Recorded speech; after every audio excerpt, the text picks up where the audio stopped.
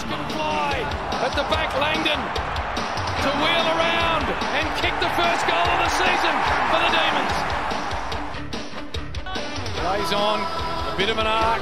It's got to come back from left to right, and it does. Statement made. Got it spinning perfectly. Look at that. Work the footy, magnificent stuff from Ben Brown. Hello and welcome to Attention to Detail, the podcast for D's fans by D's fans as we hold on for dear life aboard the roller coaster ride that is barracking for the Melbourne Football Club. This episode is proudly brought to you by Hop Hen Brewing in Lilydale. Make sure you get down there and support a great local business. My name is Tim.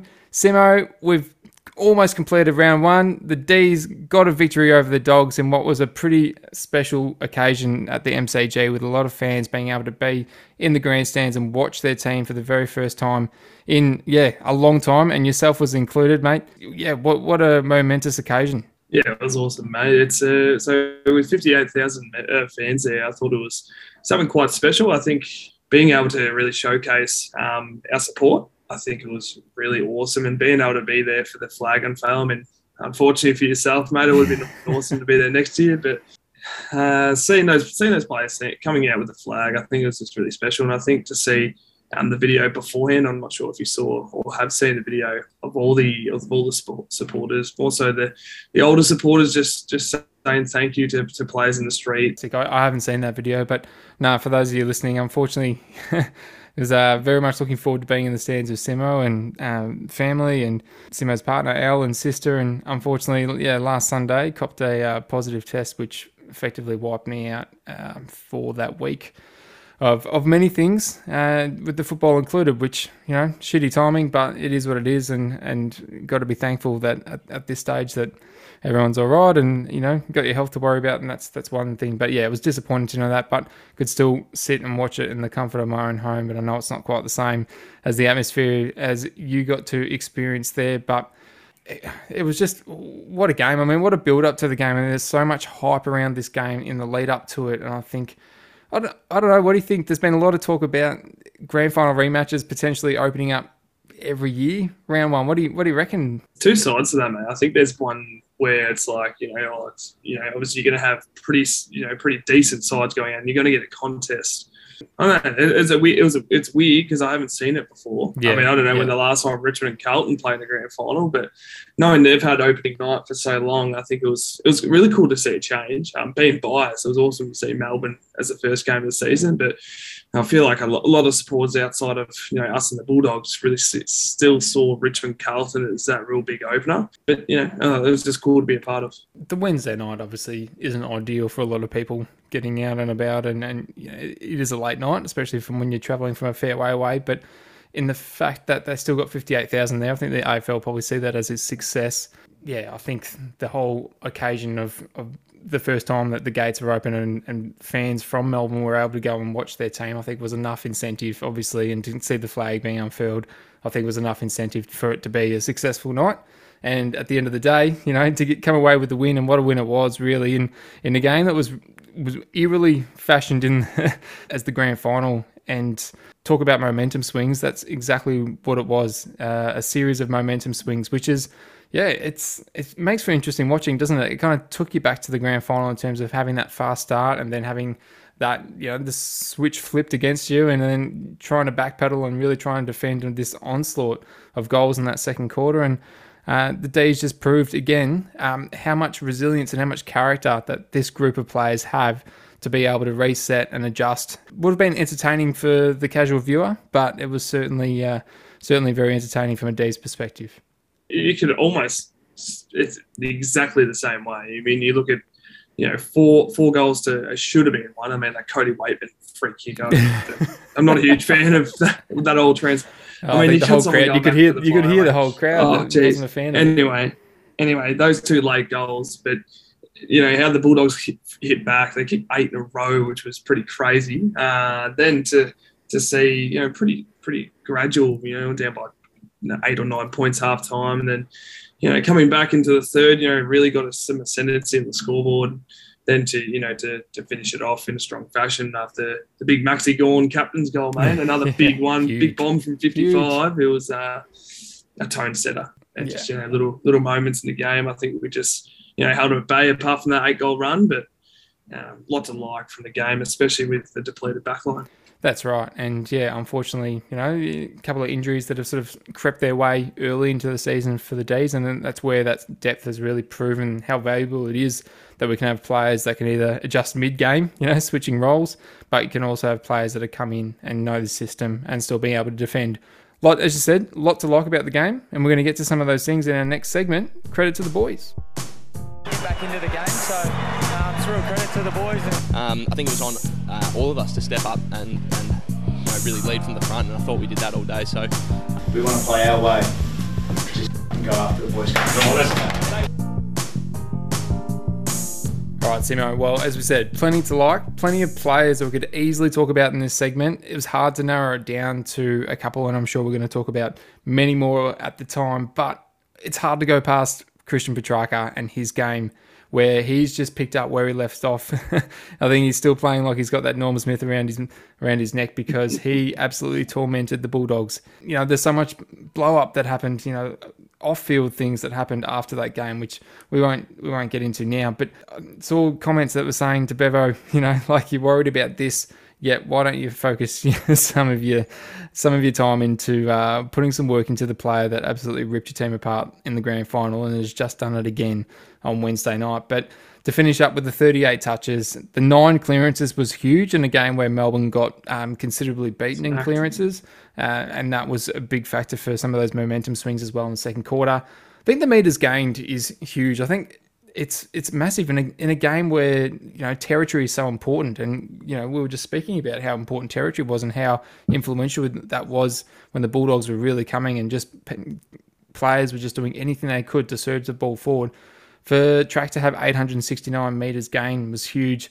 The 2 goals won, 11 inside 50s, so he was 5 up on the next best from Melbourne, which was Alex Neil-Bullen with 6. So 11 inside 50s with some really intelligent field kicking and 13 score involvement. So he's just first class. He's just getting better and better with each year. I think his maturity, and we said this at the end of last year, I think, and you could tell the emotion when they beat Geelong to finish the minor premiership, and the little speech that he gave about how proud he is to put on that jumper every time he comes out. And you just fall in love with him a little bit more each and every time we watch him. But this player is just an absolute champion, and he's growing before our eyes. Oh, mate, he's super to watch in live in action. I think to be able to emulate the grand final, and God knows what Bevo was thinking, not putting work into him, but gee, mate, being there firsthand, watching just more so his explosion out of the pack, mate.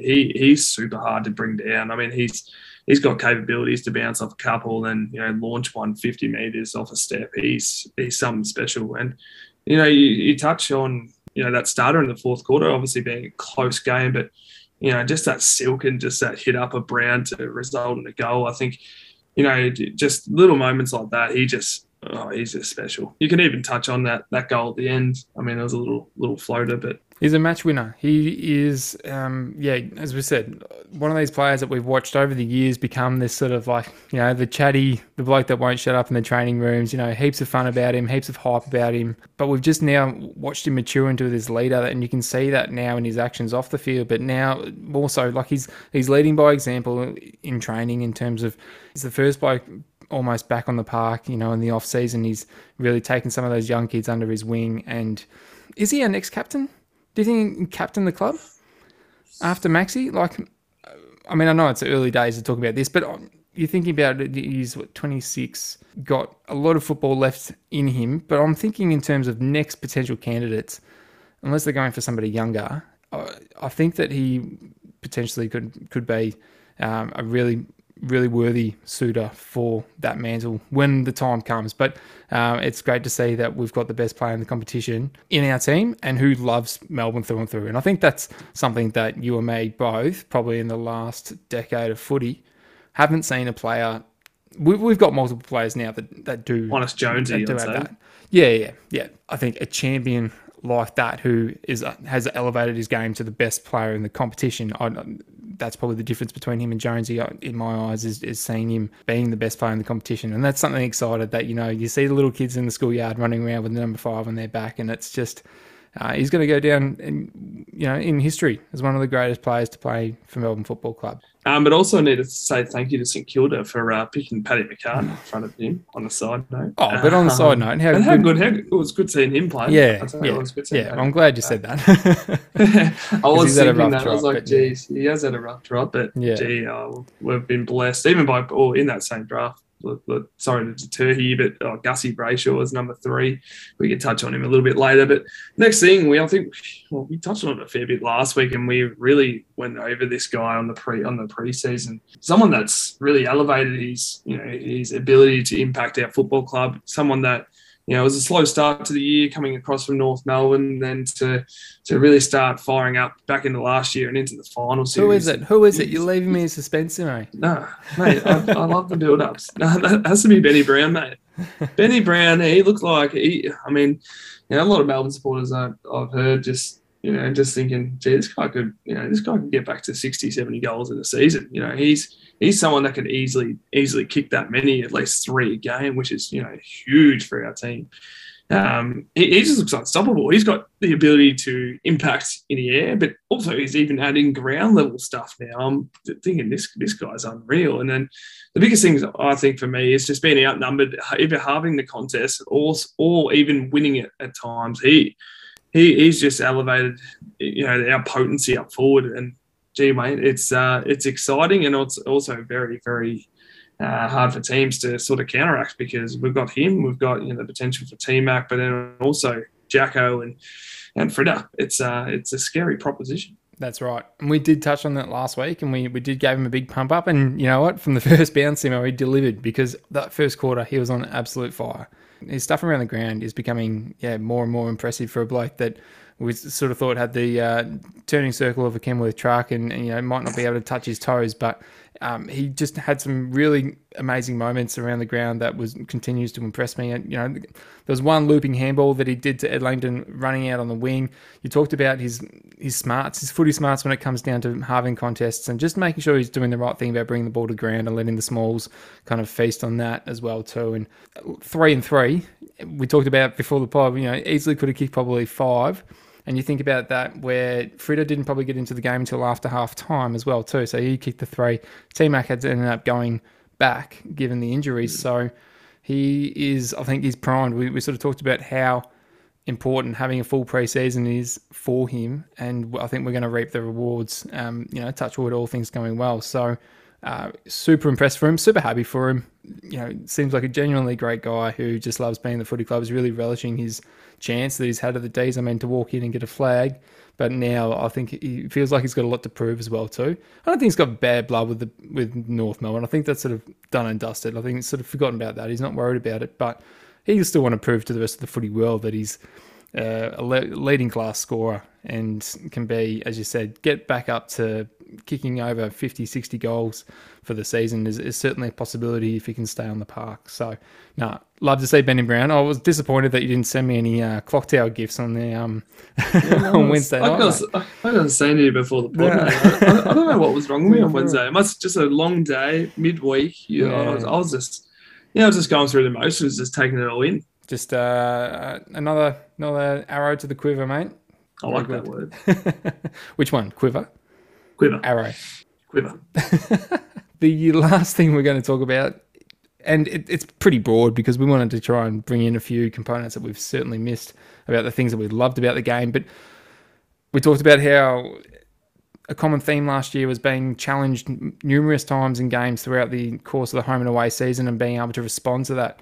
And this is, again, we talked about it at the start, about their show of character and resilience and their ability to be able to reset after a play. And I don't know, did you end up watching the Sound the Alarm doco thing that I sent you? Like the inside. Yeah, that was unreal. That was super. I thought there'd be something similar to that in there. Every heartbeat's true.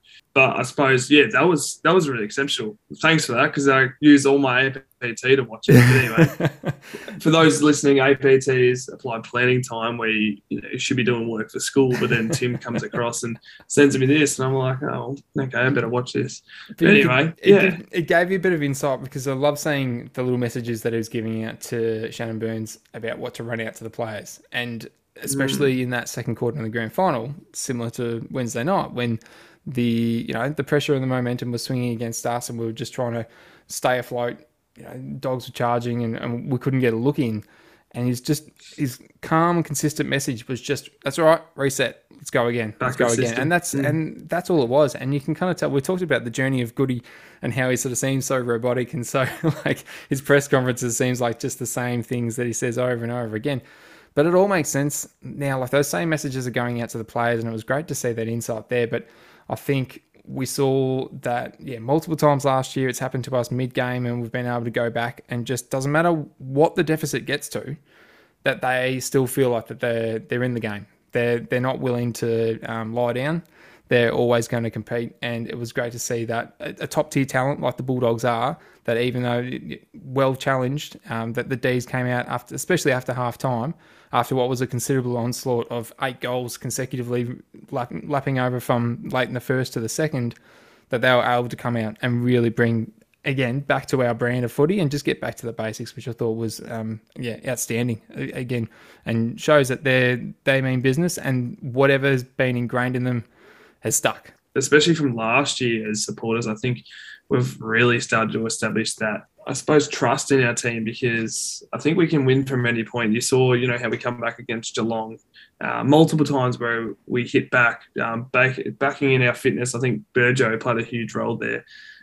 Those things enable. I mean, it's a weird thing because people asking me, did you feel nervous? We were 28, 29 points down at one point. They're saying, were you nervous? I'm like, no. It's completely back our system. It's one of those things where, I mean, it's interesting when you were talking about Goody and, the press conference and everything, it just kept reminding me of 2019, 2020 when he was doing the same thing, but obviously the performances weren't happening. Yeah. But it's so weird to think that it's the same as what it was then. But then obviously I think the biggest thing is obviously having people, bought into a system. It's now, 4 or 5 years on. But it shows, you be composed, trust your system, and, the results will come. And I think that word that you just used there, composed, is really key. I don't think at any point during the night, and I can't recall the last time I've seen one of our players panic. They really just, they do. They, what was that? James Harms. Sorry, Jimmy Harms. Oh, look, he's played better games. All right, let's we get down to the point. But especially after half-time and the way that they came out, and I think you could see their intent to win back the ball just at any cost whatsoever. And there was a series of tackles where he just had, bodies flying everywhere, and then it ended up capped off by Gorney tackling Crozier and winning a free kick. And you could feel the momentum, and this is coming from me watching it out of my deck and in my pajamas and my Demons top. You could still feel it through the tape. You could feel the crowd and how much the players are all buying into that. And you could just tell from then on, it leads out to that Bailey Fritsch goal and then Dogger's goal, which made it 6 in a row, that they just grabbed the game by the throat. And it wasn't the end of it. Like, obviously, the start of the fourth quarter, they come in and kick the first 2 goals of the quarter. Like, it's, that wasn't, the third quarter wasn't the end of it. They'd trim it down to 4 points within the first 5 minutes. But then, again, players didn't panic. They just reset, restabilised, and got back to business. And, well, we talked about Petrarca's goal right at the end there. We had a few squandered opportunities that could have easily iced it a little bit earlier. I think Alex Neil-Bullen running into open goal was one of those things. That would have been sick. I remember just everyone just going, oh. Yeah. It would have been so good. He could have run it. He could have ran the whole way in, just about. That was crazy. I think he certainly thought he had less time than what he actually did. So, an amazing game. And yeah, really, really enjoyed watching the boys celebrate that one. Toby Bedford, first win for him, which was really exciting for him to come out as a medical sub as well too. So any other players that you wanted to quickly mention before we move on? Anyone in this segment? Leave it for later, mate. Leave it for later? Yeah? Yeah. Okay. All right. I'll leave it there. Well, mate, we've spoken about all the things we loved about the game, but we're going to move on to all the things that we didn't like in our next segment, Pretty Pissed Off. I'm pretty pissed off still. It's not good enough. That's very unlike the way we've been playing, and something that we'll obviously review and get better at. It's not good enough today. This club's got to start winning games. Well, mate, things went pretty well on Wednesday night. I suppose there's a couple of things that we can go through which we didn't like, and I think the biggest thing for me was, I mean, obviously you got the result, but Christian Salem, he's one of my personal favourite players, and to see him go down with injury, which unfortunately he probably didn't look right come to play in the first start. I think he did get a knock against North Melbourne. I didn't really think much of it at the time, but obviously it must have been worse for wear. But, caught the big tackle from Bont, and which has resulted in him having a few weeks on the sidelines. Yeah, really unfortunate there. Like, he's such a huge player for us. He's such a key component of that back six there, and thankfully that it's nothing as serious as we could have thought. There was no ligament damage to him, which is great. So they sort of suspected maybe a PCL, but it sounds like that he's just chipped the cartilage in his knee, and he's had a bit of a procedure and a bit of a clean out on it. I'm not sure about an estimate of weeks. Do you know anything about?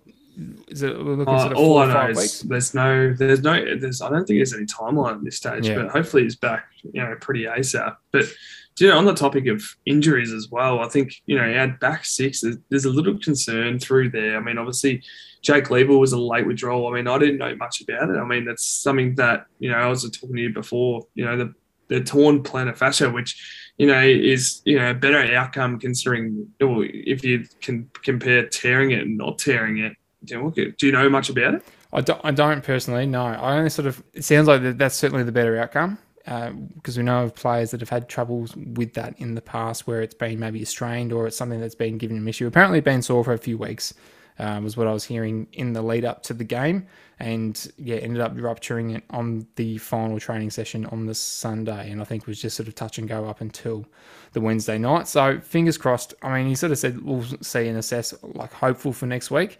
Sort of seems when you sound like you're torn something and then you're right to play the following week, doesn't sound quite right, does it? But as I said, I don't know enough about it. So fingers crossed it's not too far. I think you think about the first man up that would normally be in that position is Harry Petty, and we know that he's still a few weeks away. So yeah, it was a bit of a different look down there.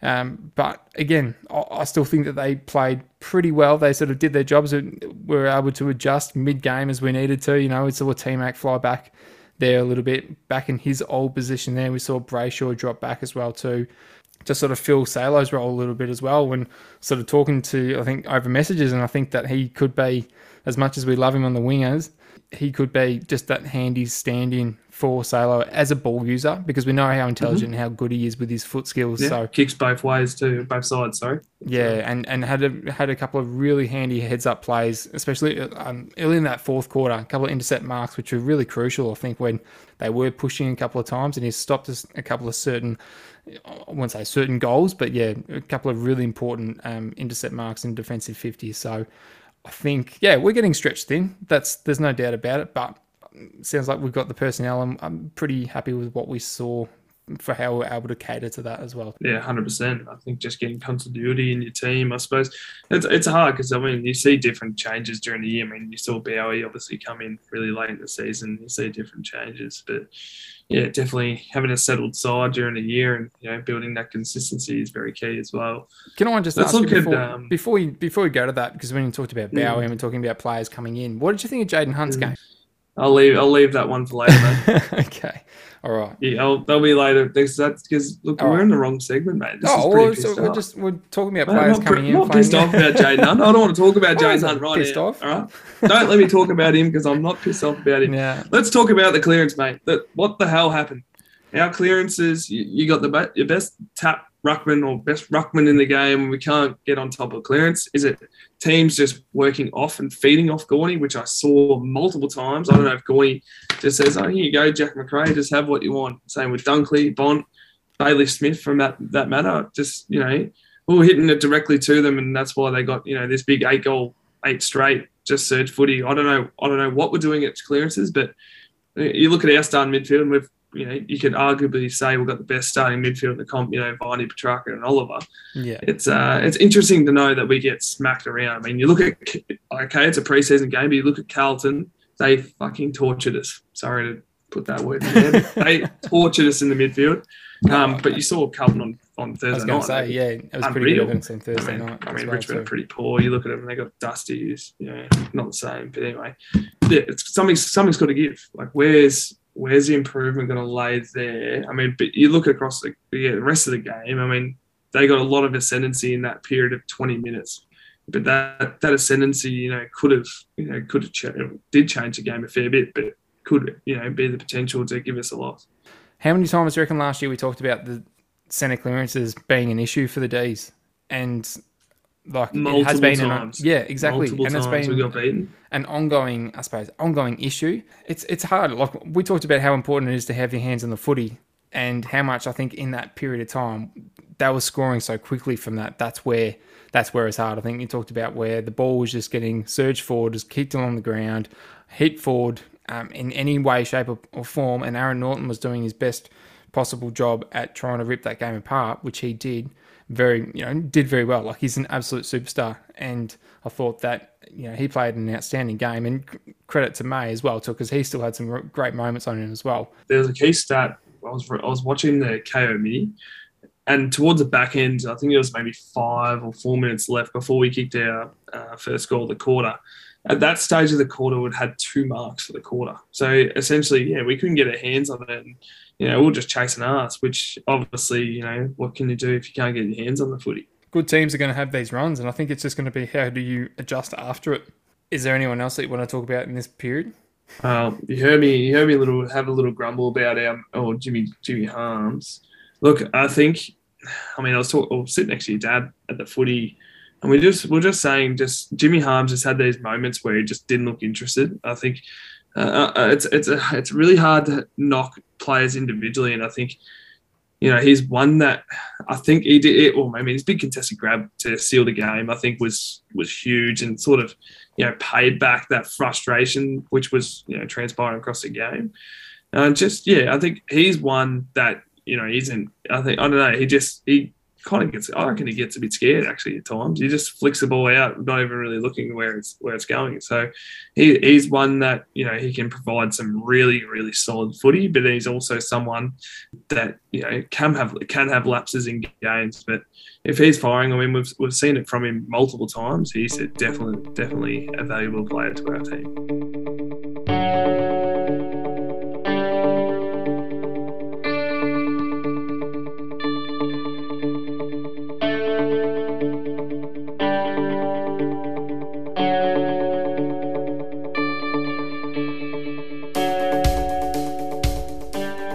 We've got a new award being rolled out this round, and I want you to really segue with a beauty. Give it to us. Well, it's the award formerly known as the Charlie Spargo Award. You and me, we love to give credit each and every round about a player that maybe did the little things in the game that maybe not everybody noticed, or maybe didn't get voted best on the ground, but it's something that we noticed that we thought that we need to shine a light on them. And we thought we'd change it up slightly this year in terms of we're going to accrue the points by each player. So you and me are going to give a 3-2-1 each round about the underrated player of the round, and it's going to go towards a yearly tally. And I'm excited because you and me... I'm trying to organise something for someone to come onto the pod, mate. The winner's going to come on. Yeah, we can do that. Does a swish video count? We could do that. Chance. So, you and me, we don't know who we voted for. So I created a bit of suspense for each round. But, I'm excited for this. It'll be good. So each player can get a possible 6 points. Like, that's the total because we're giving 3-2-1. Obviously, the same player can receive votes from both of us, and we'll just have a tally board throughout the season, and then we'll find a way to maybe get a bit of a prize to the winner at the end of the season somehow, maybe from our amazing sponsors. Signed footy, signed footy from us, and then maybe a t-shirt as well, which they are coming, and some beers, no doubt, some Hop End Brewing. Some Hop End Brewing. Yeah, 100%. So, mate, do you really want to unpack it here? Do we want to go one? We'll go each other 1-1, and then 2-2, then 3-3. Therefore, we bounce it back. Yeah, no, I think we start off with the ones and then go work our way up. So, because it's your little competition you've brewed up, you can go first. All right, so my first one goes to Eddie Langdon. I think just had a blistering start and got the team off right on the right foot, and I think it was a huge impact for that blistering first quarter that the D's had. Perfect. My one vote will have to go to Joel Smith. Joel Smith coming in to play a role, intercepted quite well and was able to play on smalls and talls. Yeah.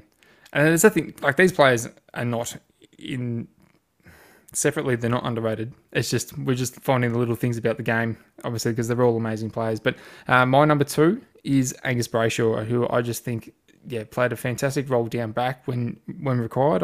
That was something that happened that he wouldn't have been planning for. So he's played another terrific defensive game. My next one, I have to go to the Charlie Spargo award winner on multiple occasions, with Jimmy Jordan. Played his role very well, obviously stepped into Brayshaw, covering across that wing, had 20 disposals, linked up quite well, often was a release player and went at 80% disposal efficiency. Nice one. And my 3 big votes, the first person to get 3 votes in the Hop Hen Underrated Player of the Year award goes to Joel Smith, who I thought was outstanding in his lockdown role.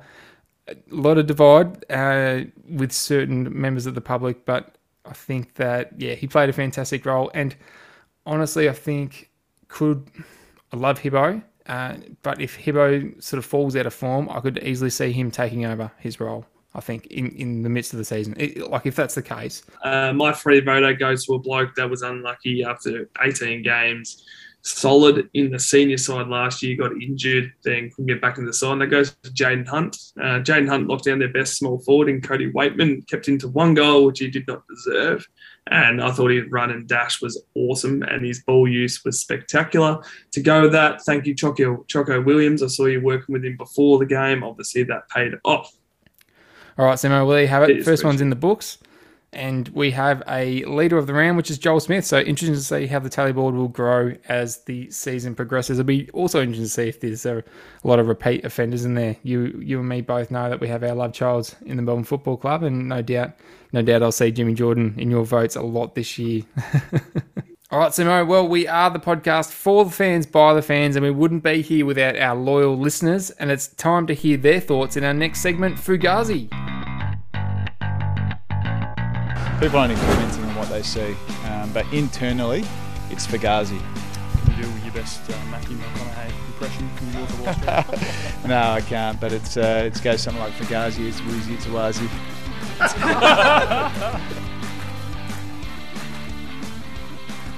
All right, Simo. Well, plenty of talking points from Wednesday's opening round victory against the Western Bulldogs. We asked our fans what they thought the biggest talking points were from the game.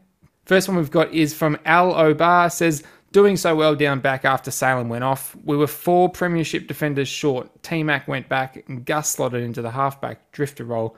And Smith and May were admirable in their shutdowns. And we talked about especially T-Mac and Gus in their ability to be able to adjust mid-game and go into those positions. And we were chatting before, I think May, whilst Norton is an absolute freak and kicked 4, I think May still had some really fantastic moments in that game as well too. Saved a couple of certain goals as well too, with some great chase down and Smothers almost right on the goal line. 100%. I think May would have made a really serious case to be in our awards, because obviously trying to control and construct a backline that haven't played a lot together, it's pretty pivotal in terms of keeping the structure team down to 11 goals. Next one comes in from Evan Hirity. Ben Brown, if injury-free all season, will kick 80 plus. Oh, gee, I tell you what, if he kicks 80 plus, mate, 80 you plus. You are the GOAT. Because if we can get 80 out of him, I reckon it could be possible with finals, maybe. He's kicked 3 to start with. As we said, could have easily kicked 5. 22 rounds. I mean, geez, imagine you kick 5 every week, 110. Yeah. Yeah, what are you sitting at? Probably, 3.5 a game, really, to hit 80, aren't you? Yeah, about 3.5. Yeah, something around that. So, certainly gets the opportunities too, and I think there's no reason why that he couldn't have a good stab at. I think we sort of earmark 60 as a pretty gettable achievement for him, as long as he can stay on the field, which we're hoping that he will. Next one comes from Simon C, who says, what needs to be done to address the times in games when we go to sleep? Didn't cost us again last night, but conceding 8 goals in a row will bite us on the bum at some stage. Yeah, we talked about the momentum. I don't know if I'd put it down to us going to sleep. I think it's just hard to stop an onslaught like that barrage. They just kind of just saw that, they're almost stunned. Like, there's just everything that they tried, and we talked about the centre bounce clearance and how much that was having that devastating impact on us. But I don't know how many teams it's going to happen against. Like, I can't see too many teams. Like, you might look at your premiership contenders, no doubt, have been extremely potent scorers and teams that can really bring runs on like that, but I can't see it being a trend with us. I don't think it wasn't a trend last year. We had, as we spoke, a couple of abnormalities, including the grand final, and we were talking about before the game against Geelong as well too. But yeah, I don't think it's a worrying trend. But no, you don't want to see it, and it didn't cost us the game. But it's certainly, you don't want to be put in that position if you don't need to be. It's a hard one because as a player myself, when the team gets a run on, you're looking to control possession, but I don't know why we couldn't do it. I suppose we couldn't get our hands on it. Couldn't get our hands on it. We spoke about before. Yeah, exactly. We had 2 marks in pretty much a quarter. So, something will be rectified, and I'm sure we'll train it during the week. Next one comes in from Russell Paximo. Our ability to reset and go again when momentum turns against us is a trait our team has rarely had. What has flicked the switch? I think just, obviously, I said before, it's to do with, building that consistency, and also having the trust in the system enables that to happen. I think not having Salo there as well, I think the team just had that little bit of time to adjust, or had to have that time to adjust to say, okay, our most damaging ball user off half back, he's not here. What can we do differently? And, I think we had halftime rectify, and that sort of changed things. That's right. You sort of need those players that can really make those decisions to take the sting out of the game and possess the ball when things like that are happening. But yeah, we spoke about it before. It's not something that dare to think back to the old Melbourne mentality as a supporter and thinking, you're holding a 30-point lead. And unfortunately, as Melbourne supporters, we were thinking, right, when are we going to fuck this up? Like, when are they coming back? Like, how much time is there to go?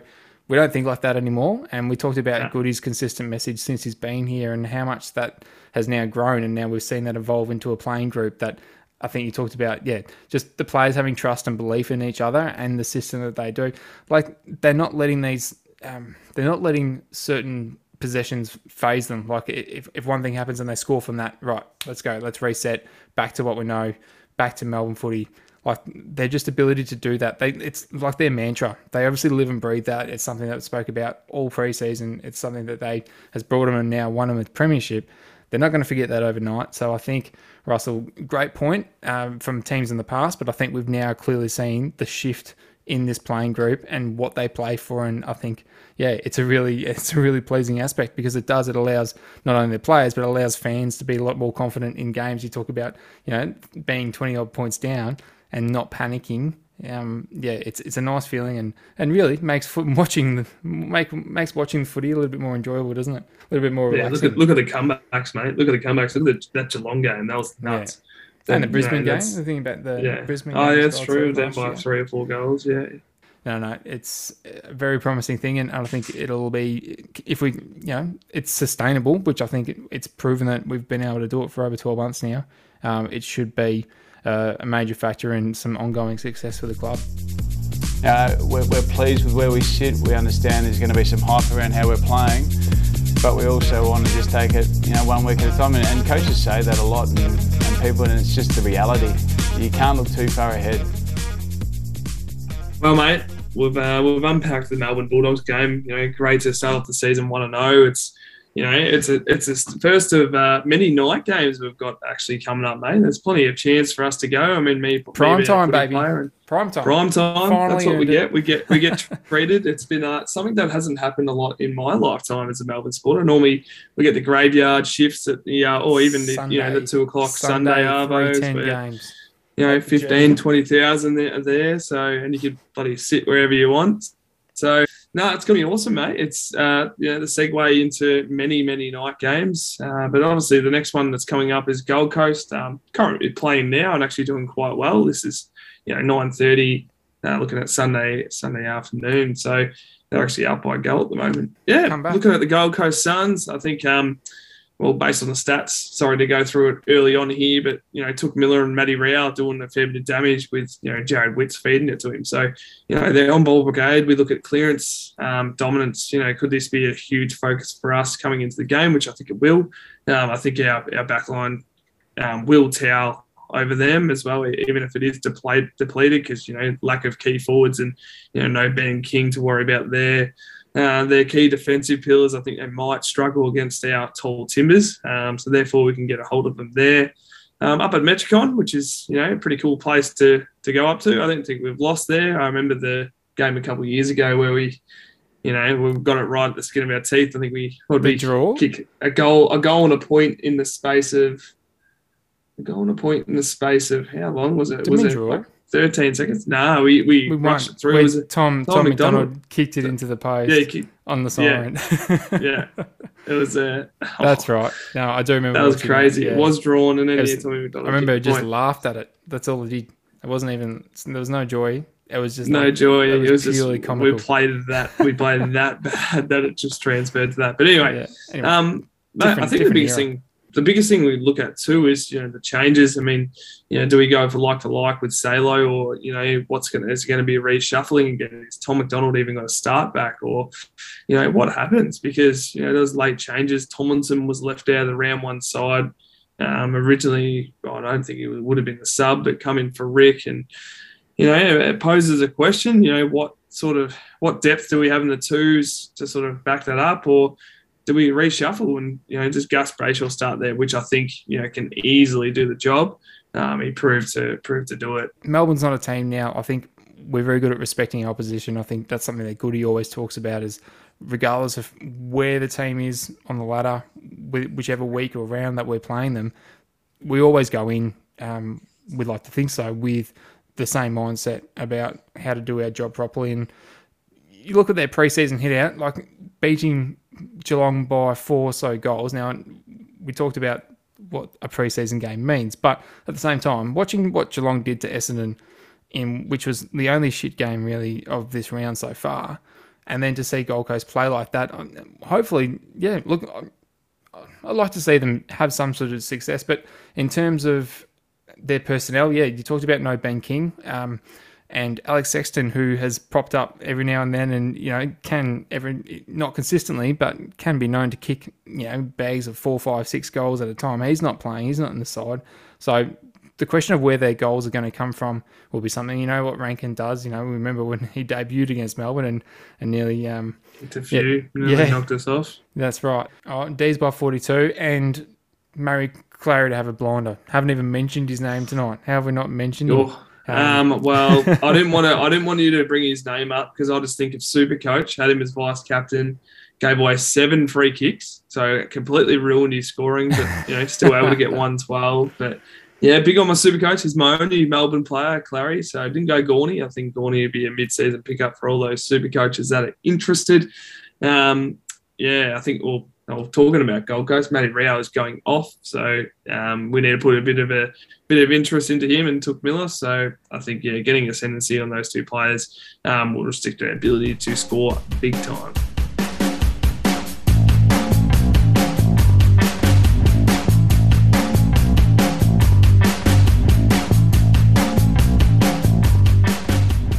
So today marks the 10-year anniversary of the great Jim Stein's death. So big shout out to Big Jim. Got the chance to, I remember going a Reach Foundation program with school. It would have been got to be like 2006, 2007. I remember walking up to him and I got him to sign this like little sparkly AFL sticker. Like the AFL stickers you used to get, not the cards, but it was like and I got him to sign that. And I had that in a photo frame for a while, and what a huge figure for the Melbourne Football Club, and the work that he had to try and do whilst he was battling disgraceful sickness. Unfortunately, like he's trying to do 2 things at once and not able to. He's funneling as much energy as he was into the club for a man that gave so much to that footy club. We know that the boys and the girls are doing him proud from where he's watching down from us. But it's another episode done. It's somehow got over COVID brain. I've done nothing for the last 7 days, but literally like lie down and do nothing. And struggled to speak at times today, but that's what editing's for. So you and me both can sound a little bit more coherent than what we've actually sounded like tonight. We've clocked an hour and 38 minutes so far sitting on Zoom, and it'd be interesting to know what our episode running length comes out at the end of this. But as I said, looking forward to this week's game against Gold Coast and seeing what the boys can again put together, and what should be, I think an exciting contest, but also more of a good start for the season, because we know how important starts are to seasons, how much how much momentum that can build for the business end at the end of the year. So thanks to all of our listeners. Don't forget to subscribe to our podcast on Spotify, Apple or Google, and feel free to leave a review or feedback on Twitter. We're at ATTN to Detail, so DEETAIL. We're on Facebook and Instagram. You can shoot us an email at attentiondetailpod@gmail.com. And yeah, thanks, Simo. Thanks for another week, mate. Thanks for putting up with my shit this week. We got there. It's been a pleasure, mate. It's been a pleasure. We look forward to the game on Saturday night. It's been too long since the D's game. Yeah, well, it has been. I know, it's nearly a week already, or half a week. Thanks, everyone. Go D's. You're supposed to say go D's as well, so. Go D's. Let's go in.